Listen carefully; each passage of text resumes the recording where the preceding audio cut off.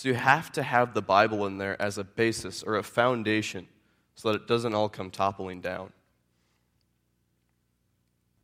We need the Bible to bring us back to the focus of the center point. Because we go around and the media is saying this and that, but the Bible we can say that's wrong because it says right here in the Word of God, I shouldn't be doing that, we shouldn't be doing that. The people of Israel thought that what they were doing is fine, to sacrifice children and even have temple prostitutes. Sometimes people hesitate to read their Bibles because they say, well, I don't get much out of it. But when that happens, we just need to stop, pray, be like, all right, God, help me with this, help me through this. But that doesn't mean that we should just open up our Bible one morning, be like, all right, show me a verse. Judas went out and hanged himself. I'm going to apply that one today. It doesn't work that way, really. You have to choose a passage, choose a book, find something. There's plenty of online material. On Track Devotionals, Book of Romans this month, as Brad said. So, next, the people thought they were worshiping God because they still had the temple, they had sacrifices, but the idol worship was still there. It was when they heard the word of God that they repented. Before that, it was just like, whatever, I'm doing what I usually do. So they had to have the Word of God there to find out what they're doing was wrong. The people had a way out and to start over once they heard the Word of God. They're able to rebuild their foundation and build a new foundation by repenting of their sins and changing their actions. The second part is really important. We can repent, but without change, it's just meaningless. We can hear the Word of God and hear the gospel and be like, all right, you know what? I'm changed. Jesus died for my sins. I'm good now. Which, that's all really important, but we can just be like, all right, here's the straight path. I'm going to walk on it. Hey, is that sin over there? I think I'm going to go that way. It doesn't work that way. Because we have to change and pray that God will change us and spend time with Him.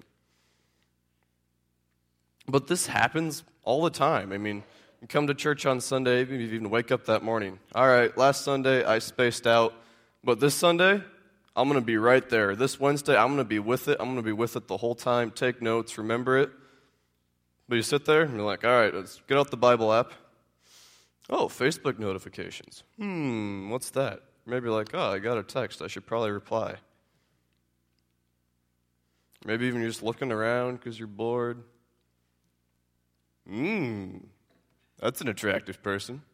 Are you Jewish? Because he was just really hot. Don't quote me on that. All right, so let's move on. The people of Israel also had to set themselves apart from pagans and false worshipers. They said, okay, I used to be like that. I used to do that. But now I have to do this. I have a new standard to follow. I'm going to do what God wants me to do. Because God Himself is in the Word. And He told them, now He wanted them to live and to be set apart from the non-believers so that people could tell that they're Christians. Were they perfect? No, not at all. They still sinned, but it wasn't the same. They knew their sin. They were able to repent of their sin and still have a relationship with God. They said, okay, I used to do that, they're doing that, but as for me, not as for them, but as for me, I'm going to make the right choice. I'm going to follow the good, straight, and narrow path. We can sit around here and we can play church forever. People at church may even think, that's a great Christian over there. But at school, well, church is church and school is school. I can do whatever I want, be whoever I want at school. Christianity, leave that. But the people of Israel, they not only changed in front of others, in front of the king, in front of the priests, but in front of God. They didn't go and hide their sin and dig a hole and bury it over there, but they came before God and they're able to say, okay, help change me. And they're able to be purified in front of God, not just in front of people. Because in the end, when we die, it comes our time to go up. God's not going to be like, well, in front of people, you did really well, but behind the scenes, not so much. We're not being judged on what people saw or what people think of us, but on what we did, on our decisions and actions from those decisions. If you would turn with me, please, to 2 Timothy 2, verses 7 through 13.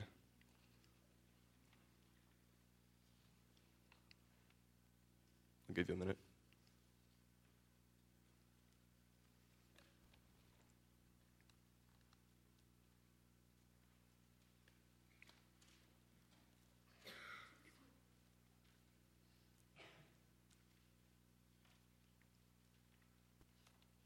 All right, so I assume most of you are there by now.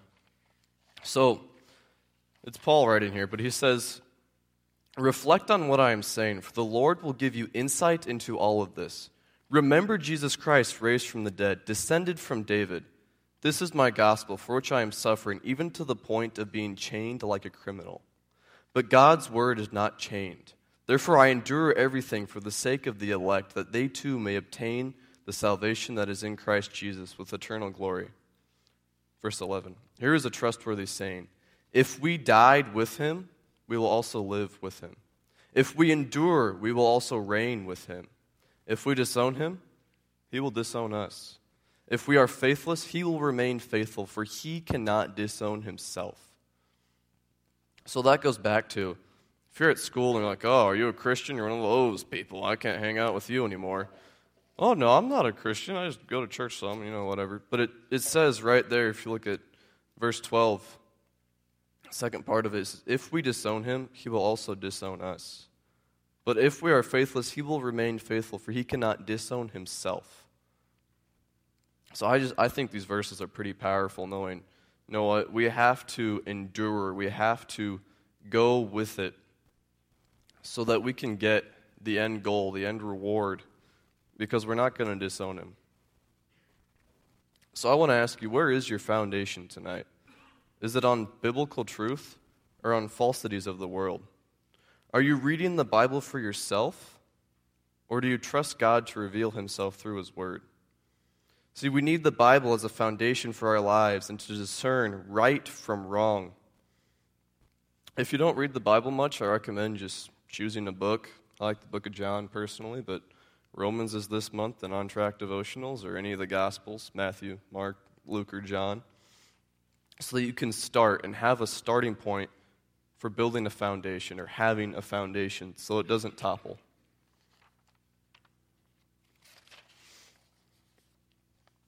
But we also need to ask ourselves, am I reading the Bible is reading the Bible at the top of my priority list for the day, or is it at the bottom? Am I sitting there looking at my pile of homework going, man, there's no way I can read my Bible today. I got to get some sleep. I have to do all of this. But make it high on your priorities. Make it a habit. Find a time of day, Find a time of day that you can go and read your Bible. Maybe it's in the morning, maybe it's at night, maybe it's when you get home from school or after sports practice. But I think what it comes down to is trials in life. No one can prepare us for every single trial. And some trials can be extremely difficult. No one ever said, well, trials are easy, I made it through a ton. But trials are difficult. So pastors can't prepare you for every trial, but they can prepare you so that when you are in that trial, you know where to go and who to go to. The answers for every situation are in the Bible. So are you willing to read it and be prepared? Or are you going to push it to the side and not be prepared? I just think that a good kind of story about this, we have a science teacher at my school, and when he was about 10 years old, he was walking around with his brother, and a guy asked him to look for his lost puppy with him. So they went out, ends up, his brother is killed, and the science teacher, or at our school is beat over the head with a tire iron and left there overnight under a bridge. And the parents find him the next day, and they can hardly recognize him. And that was a big trial because he had to go through the rest of life with all these scars and the hurt of having his brother die right there in front of him, but yet he got to live. And he said, the Bible, or the pastors couldn't prepare me for that. But once I was in that, I was able to turn to the Bible. And that gave me the answers, is what he says. So I'll leave it at that, just to think about. It's there when you need it, whether you need it today, but just have it there as a foundation so it doesn't topple.